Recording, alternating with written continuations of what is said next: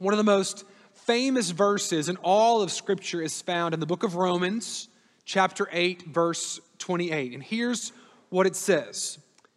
And we know that for those who love God, all things work together for those who are called according to his purpose.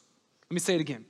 And we know that for those who love God, all things work together for good, for those who are called according to his purpose. Now, I hope that many of you in this room are familiar with this verse, and we put it on posters, and we put it on coffee cups because what it says to us, what Paul wrote to us here under the inspiration of the Holy Spirit is foundational for us as the people of God. Paul is making a statement in this verse about the providence of God. The providence of God, that God upholds all things and is directing all things toward his glorious ends. You know, something that distinguishes us as a people of faith is the idea that God is upholding and directing our lives at all times, in every circumstance, for his glory. We don't hold to fate. We don't follow zodiac signs. At least I hope you don't wake up every day and go to the newspaper to figure out how a configuration of the stars is going to influence your day. No, friends, we hold fast to our Creator God.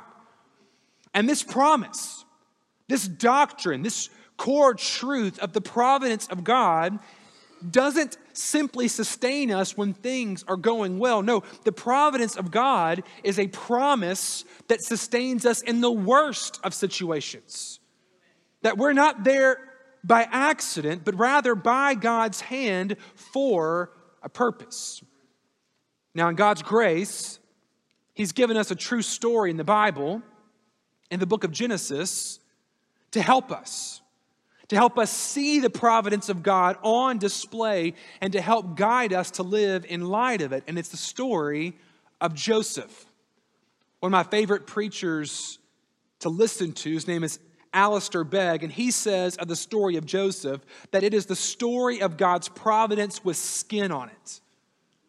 Because Joseph, and what God does through Joseph helps us to see God's providence in real life situations and to recognize that he can use every circumstance to bring about his glory and our good. God is working all things together for good in the life of those who are called according to his purpose. It's true in the life of Joseph, and it is true in our life as well.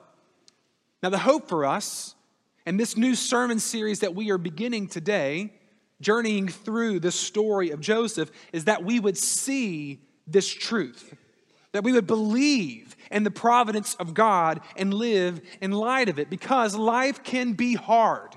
Can I get a testimony in the room? Amen. Circumstances can be difficult, but church family, if we trust that God is in control, if we trust that he is with us, then we can remain faithful. More than that, we can be filled with joy. We can believe that God can use that difficulty in his wisdom to make us more like Jesus and advance his gospel. He can use every circumstance for good. Joseph's story begins in Genesis 37, at least that's where the focus begins to lock in on Joseph. Because his story is really the continuation of the story that has been unfolding across the pages of the whole book. So let me give us some background, some context here to help get us up to speed. At the beginning of the book of Genesis, the beginning of the Bible, we see God as our creator. God speaks into nothing. He speaks into the nothing that was, and by the power of his word brings something about. The whole of the created order, and all of it was good because it was from God. But immediately after the creation account, a story begins to unfold that continues to this day. And that story is set in motion by the introduction of a problem. A problem. the problem we call sin. And it was brought about by the actions of the first humans, Adam and Eve. Adam and Eve, they disobey the Lord. They're living in paradise, fellowshipping with God, and yet they still disobey Him. They eat the fruit of the forbidden tree. They rebel against His authority. And in so doing, they introduce sin into the created world. And because of that sin, because of their rejection of God's authority, a curse is placed upon them and the whole of creation. And we see this curse being pronounced in Genesis chapter 3. Beginning in verse 14, read with me if you're there. The Lord God said to the serpent, "Because you have done this, deceived, cursed are you above all livestock and above all beasts of the field. On your belly you shall go, and dust you shall eat all the days of your life.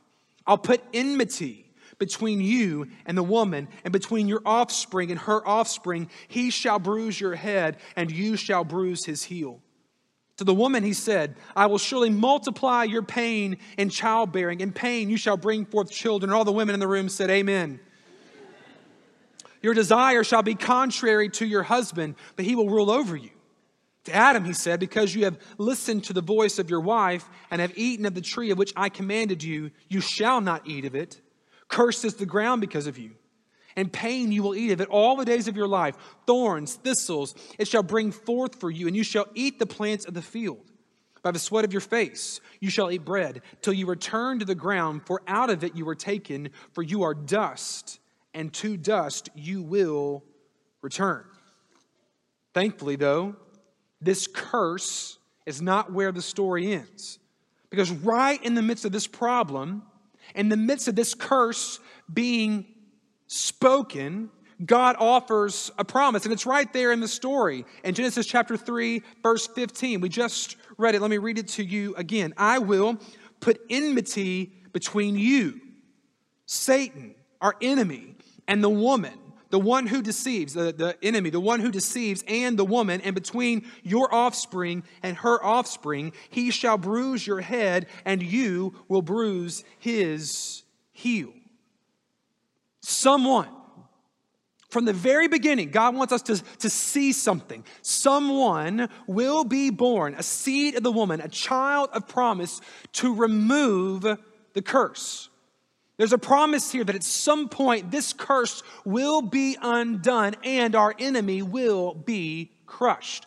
And the narrative of Genesis is set up to make us look for this promised child, to look for this seed of hope.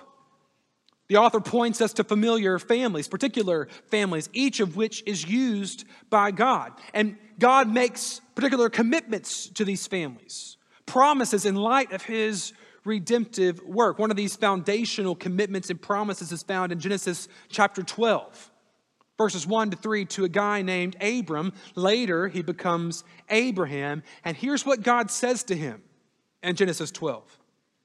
"Go from your country and your kindred and your father's house to the land that I will show you, and I will make you a great nation, and I will bless you and make your name great so that you will be a blessing. I will bless those who bless you, and whom dishonors you I will curse. And in you all the families of the earth will be blessed." Do you hear the language there of blessing and of curse? Here, God offers a promise to Abraham that intersects with His larger promise in Genesis chapter 3. Through the seed are the children of Abraham. The nations will be blessed. There's hope here that the curse will be undone. And now it's coming through this guy, Abraham, and his family. And we're asked to look, as we read, for a person from this people of promise. And this person is the third part of our story. We begin to ask the question, in light of the problem and the promise, who will be the one to come and remove the curse? Who will be the one to unleash blessing upon the nations? Now, as we read the book of Genesis, there are threats to this promise along the way. The faithfulness of God is challenged and threatened as the seed is threatened, and we wonder if God will be able to uphold everything that he's promised. Will he actually be able to remove the curse and crush our enemy? And time again, I'm here to encourage you that he shows himself to be both faithful and able, stirring our hope as his people. Now, toward the end of the book of Genesis, the narrative arrives at a descendant of Abraham whose name is Jacob, also called Israel. Abraham was the father of Isaac, who was the father of Jacob. And Jacob has a particular son named Joseph. He's born in chapter 30, but his story picks up in Genesis 37. And I want you to notice how the themes that we've introduced in our brief survey of the book of Genesis are woven into this story.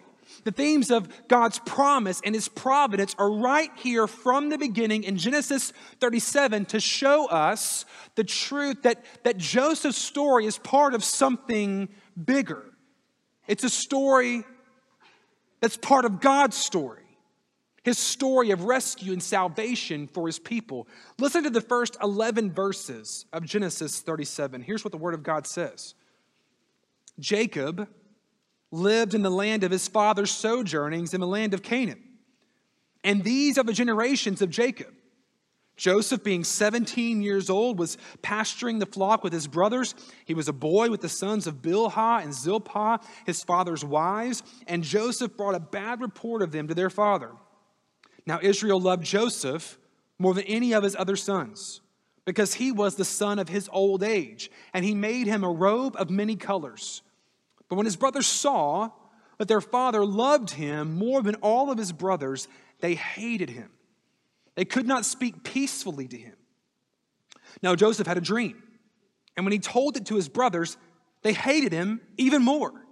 And he said to them, hear this dream that I've dreamed. Behold, we were binding sheaves in the field, and behold, my sheaf arose and stood upright. And behold, your sheaves gathered around it and bowed down to my sheaf.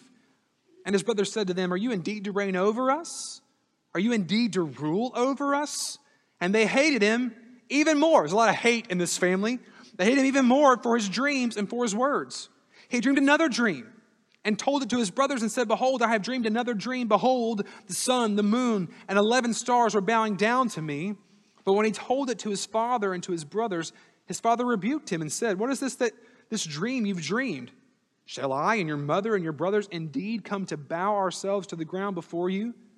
His brothers were jealous of him, but his father kept the saying in mind. Now, we learn some very important information about Joseph's story and how it fits into the larger story of Genesis and the Bible right here in these 11 verses. Some key themes that as we begin as a people, we need to hold to and see them unfold throughout the entirety of Joseph's story. So let's make sure we take hold of these. I'm going to identify them for you, and I want you to remember them as we do this study over the next several weeks. Firstly, Joseph's story is part of a bigger story. I've already said this. I want to reinforce it, that what's happening here is not isolated. It is part of something much larger.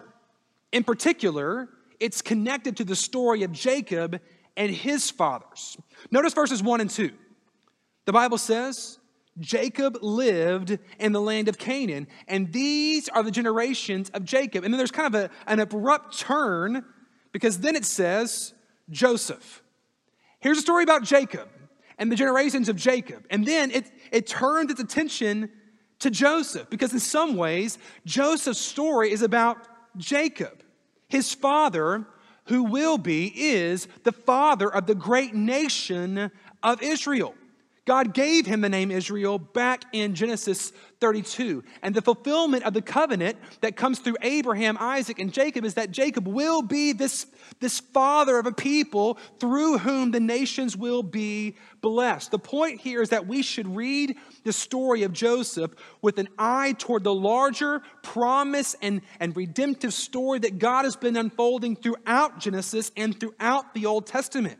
This story Joseph's story, Jacob's story, the story of Genesis is a story about God's faithfulness and his covenantal promises to his people that he is forming for his pleasure. You cannot read Genesis 37 without being reminded of Genesis 3, Genesis 12, Genesis 15, Genesis 26, and every other instance where God is declaring his purpose.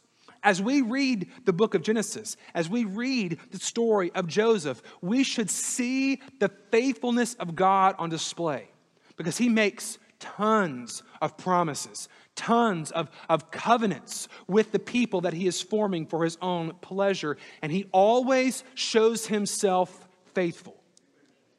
We should also take note quickly that the story begins in Canaan. Jacob lived in the land of his father's sojournings in the land of Canaan, verse 1. That is the land of promise. And we should take note of that because the covenant God made with Abraham, Isaac, and Jacob to grow them into a great nation through whom all other nations would be blessed has a physical element to it. There's a physical element to the blessing of God, the promise of this land. The land flowing with milk and honey, the best land that is available to show the blessing of living in covenant relationship with God.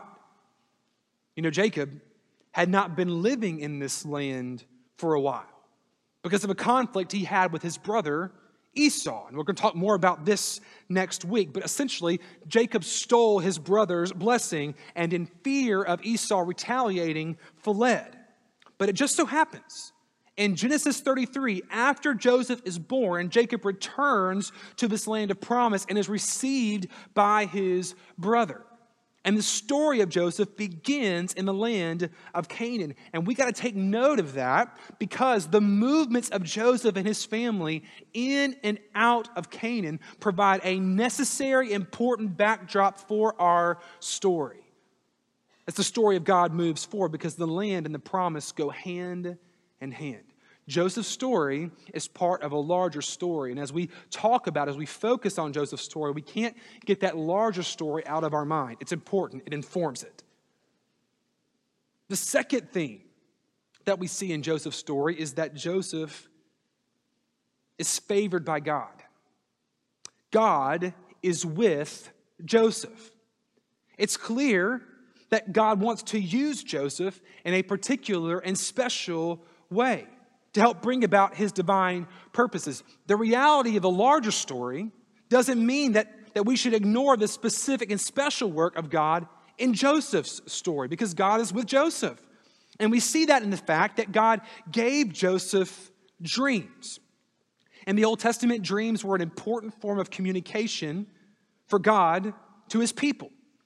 God used dreams to reveal certain things and position his people for particular purposes, just as he's doing here. So when we see these dreams, when we read about these dreams and the specificity of them, we should take note that they are from God and evidence of the favor of God upon Joseph. The dreams are meant to tell us that God is with him. And I think Jacob's reaction to his son also shows us that God is with him, because Joseph is favored. He's favored more than his brothers. Now, there are human reasons for this. And the author shows us this in verse 3. Joseph is the son of Jacob in his old age. Jacob had Joseph when he was older. And I think we all know that parents relax as they get older. Our first son, Jude's right up here. We were so worried and tight, he can't do this. And by the time Julia came around, I don't even know if we knew where she was most of the time. When you get older, you just get more relaxed. You just enjoy life more. It's just part of it. So Jacob has Joseph at an older age. He's easier on him. He loves him. And he was also the firstborn of his favorite wife, whose name was Rachel. And while these human elements are certainly at play, I think there's also a supernatural element to Jacob's favor, because I think he saw that God was with his son. And this favor follows Joseph wherever he goes. That's what happens when God is with you.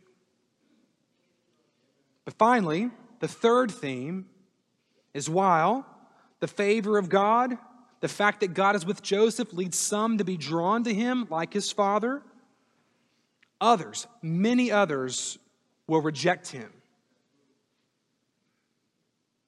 While some may be drawn to Joseph because of the fact that God is with him, others will be repelled. Listen, it doesn't seem like anybody in our text today in Genesis 37 doubts that the dreams that Joseph has are from God. They take them to be divine revelation. The brothers, though, and to a certain extent Jacob, just for a moment, react to the revelation of these dreams in the flesh. Notice the response of the brothers to Joseph's dreams. Even though we don't know at this point the full accurate interpretation of the dreams that'll unfold in the coming chapters, the brothers mock Joseph and they hate him even more for the dreams. Now listen, they already hate him. We get that in verse 4. But the dreams add to their hate. And after the second dream, and Jacob's rebuke of Joseph, the Bible tells us that the brothers, verse 11, were jealous of Joseph for the dreams. Now, why on earth would they hate Joseph more? Why would they be jealous of Joseph if they believed these dreams were nonsense? No, they believed that the dreams were from God and that God was showing Joseph favor like their father had shown him favor and they could not handle it. Little did they know it was for their own salvation. Little did they know it was for their own good. So Jacob's some are drawn to Joseph because of the fact that God is with him, and others are repulsed. And this lesson draws a larger lesson about the nature of the world in light of the problem of sin. It's a theme that continues even to this day. Hear me, Joseph is the favored son of Jacob. Joseph is favored by God, and yet that does not mean that his life will be free from hardship or suffering.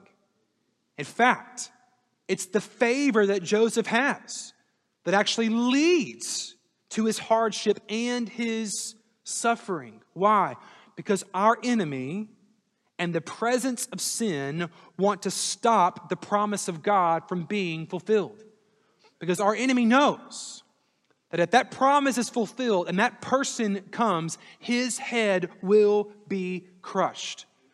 But praise be to God, the powers that are at work against us, that were at work against Joseph, don't have the power to stop Almighty God.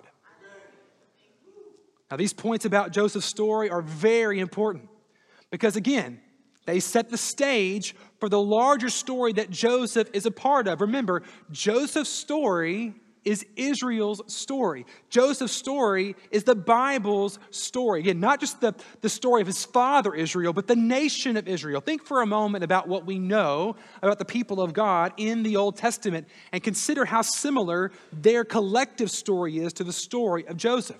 Israel was called out from among the nations. And they were shown divine favor, not because they were deserving, not because they were the firstborn, not because they were the strongest, quite the opposite. In fact, they were weak and unassuming, making them the perfect canvas on which God could display his glory. And that favor was evidence. That choice was evident in the history of Israel as God poured out his favor upon them. He supernaturally delivers them in the Exodus event from Egypt. He miraculously gives them the land of promise and his covenant and his law. He makes them the preeminent nation on the earth, at least for a season, by his will and decree.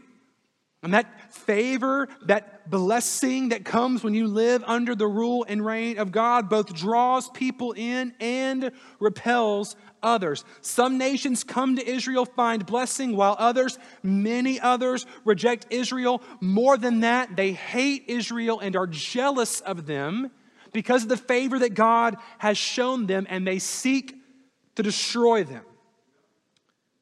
Unfortunately, Israel kind of destroyed themselves from within because they turn out not to be as faithful as Joseph is, they still struggled with that problem that was introduced back in Genesis 3, the problem of sin. They become the source of their own downfall.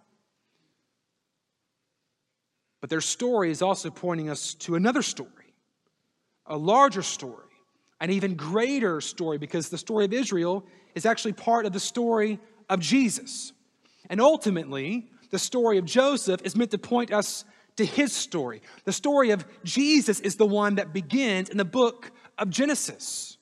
And every other story is just echoing, pointing us to the greater story of Jesus, because Jesus is the ultimate son of favor. God was clearly with Jesus in a unique way because he was the divine son, and he was sent to bring about God's larger redemptive plan. And as that favor of God showed up in the life of Jesus, as he spoke what was divinely given to him, as he stood out among the other people from the people of God, some were drawn to him by God's grace, but many, most of his brothers and sisters rejected him, doing far worse to Jesus than Joseph's brothers did to him. But even as the people of God, even as the enemies of God worked to destroy Jesus, as they worked to remove him, they didn't realize they were actually working in perfect alignment with the providential plan of God. He was still in control, working to bring about the promised salvation he promised in Genesis 3, to bring about that promised seed in the person of Jesus to remove our problem. In Christ, the curse is removed and our enemy is crushed. Listen, in some ways, the nations were blessed in Joseph. We'll see this in the coming weeks in Genesis. Joseph is the first and the smaller fulfillment of God's promises. There is a blessing that comes from him, but that blessing is temporary and limited because Joseph is not the true seed. He is not the true son of promise. That is Jesus. He's the greater fulfillment, the greater end. His story is the greater, greatest story. And as we pull all these important lessons, these themes from across Scripture, I want us to allow the Lord to prepare our hearts for what he wants to do with us through the series of this story. So, Jared, how should we approach hearing the life of Joseph preached? What should we come anticipating as the people of God as we worship? Let me just give you a few goals for this series that I hope that you will come ready to engage as the people of God week in and week out. Firstly, it is my hope, my goal, I think Scripture's goal from the story of Joseph, that we would be amazed by the providential working of God. God is in control. Isn't that good news? Isn't that comforting news that God is in control? Nothing happens that is surprising to God. Nothing happens that is beyond the use of God. It's true in Joseph's story. It's true in the story of Scripture. It's true in the story of the church. And it's true in our story. It's true in the story of Joseph. Listen, God's providence is seen throughout the life of Joseph. He's put in a pit. He's put in prison. He's put in power. And in every situation, it is clear that he is in those positions because God put him there for a specific purpose. It's true in the story of Scripture. God's providence is everywhere in his interaction with his people as he directs them for his purpose. Think about Moses. Did Moses just happen to end up in Pharaoh's palace, not eaten by a crocodile in the Nile? No, God put him there. Or Daniel and his friends, they just happened to be positioned in Babylon for the glory of God? That's not coincidence, that's providence. Is Esther just rightly positioned in the court of King Ahasuerus by chance? No, she was placed there for such a time as this. Think about the story of the early church in the book of Acts. God used all their difficulties, all the difficulties they experienced to actually spread the gospel of Jesus. It's true in Joseph's life. It's true in the story of Scripture. Friends, it is true in the story of the church. How many times have we seen God's wisdom on display in our history? Times where it looked like the church would be diminished or suppressed, but in reality, it was growing because God was doing something we could not even see. Earlier this week, I was reading a sermon by John Piper, and he told a story about a pastor named Christo Kulichev, who was a congregational pastor in Bulgaria, and he was arrested in January of 1985 and put in prison. And his crime was that he preached in his church even though the state had appointed another man to be pastor. But the congregation did not elect him. And because he preached, when the government said no, he was put on trial. And his trial was a mockery of justice. He was sentenced to 8 months imprisonment. During his time in prison, he made Christ known in every way that he could. And here's what he wrote when he got out. Both prisoners and jailers asked many questions, and it turned out that we had a more fruitful ministry there than we had expected in the church. God was better served by our presence in prison than if we had been free. Now, would this man have chosen to be in prison? Probably not. But because he was faithful and trusted in God's providence, even that time in prison was used by God for faithful, fruitful gospel ministry. There are countless stories like that in the history of the church.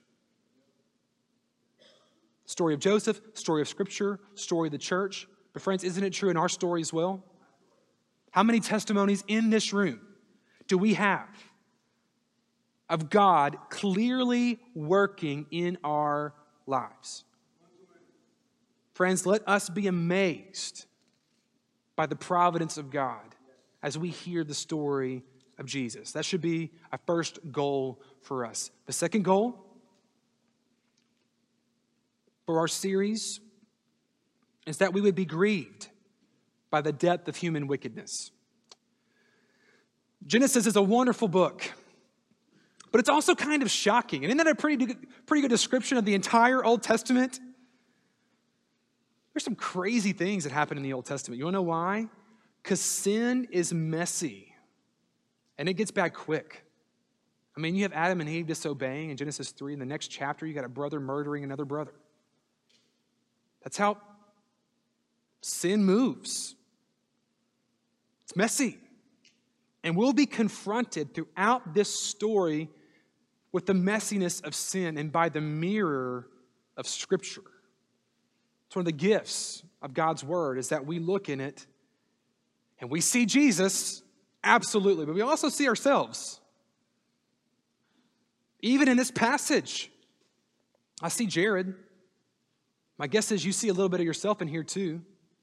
Let me ask you this question. How many times have we hated someone because they were favored more than we were? They were more popular than we were. They were more loved than we were. How many times have we acted rashly and without kindness because we were jealous? You ever had that happen in your life? Often, church, often in our story, we're the brothers acting against our brothers and sisters because of sin in our hearts, acting against Jesus, if not for the grace of God. So my prayer is that as we engage in this story and we see the messiness of sin, we see the ugliness of sin, that we would be humbled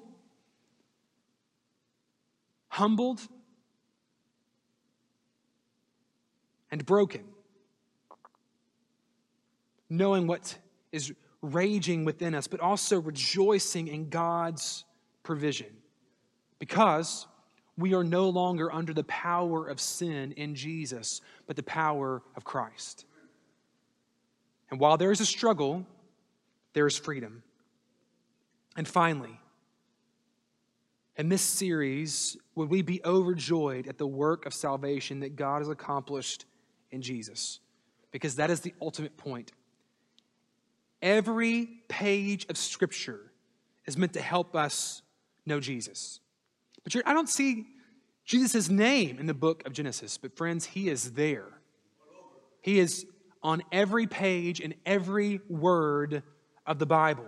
And as we see God's redemptive plan unfold in this time, in the Genesis 37 time for his people, our prayer is that it would point us to the greater redemptive plan God has unfolded for all time in Jesus. Here's an important lens to read the scripture through. The Old Testament prepares us for Jesus.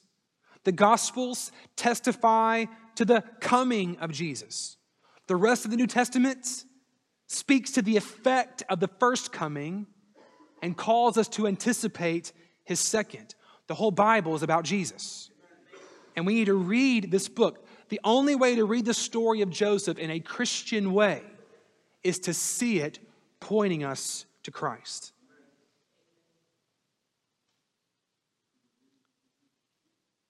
All things work together for the good of those who love God and are called according to his purpose. We will see that on display in the life of Joseph, just as we saw it on display in the life of Jesus, the Gospel of Matthew.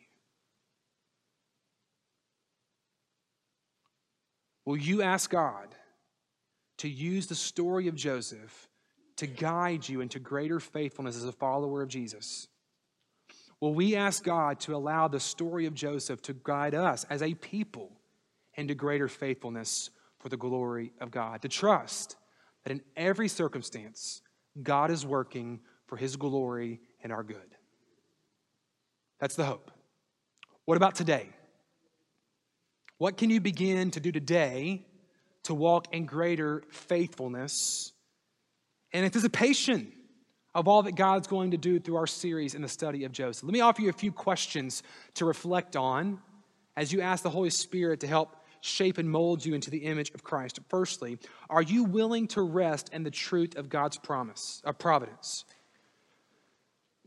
Are you willing to hold fast to the promise of God that the curse will be removed and our enemy will be crushed, even in the midst of pain, even in the midst of suffering, even in the midst of difficulty?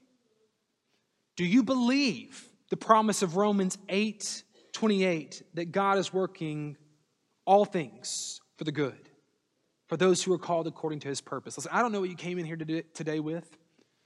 I know in this room there are people who are dealing with difficult diagnoses, disease. I know there are people in this room who are dealing with difficult things in your family, difficult things at work. And I want to encourage you that this series is for you, to remind you that God has not left you. He's not asleep at the wheel. He is ever present. He is our place of refuge in times of trouble. He is there, working. Will you trust? Secondly, would you be willing today to repent of your own sin? Because that problem of sin, it still exists. Now listen, it is and will be defeated. And we are living in victory if we are in Jesus. But we know that we have those flesh moments. We still struggle with that flesh. And maybe today you saw a little bit too much of yourself in the story of these brothers, and you've been filled with hate and with jealousy. It's hard not to in our culture. Our culture is so hateful. You can't get on social media. You can't get on the television. You can't watch the news without hearing people demean each other, tear each other down. And that bleeds into our hearts. If we're not careful, are you filled with hate? Someone who looks different than you? Has a different set of politics than you? Lives a little bit differently than you? Or are you filled with hate? Maybe you're jealous.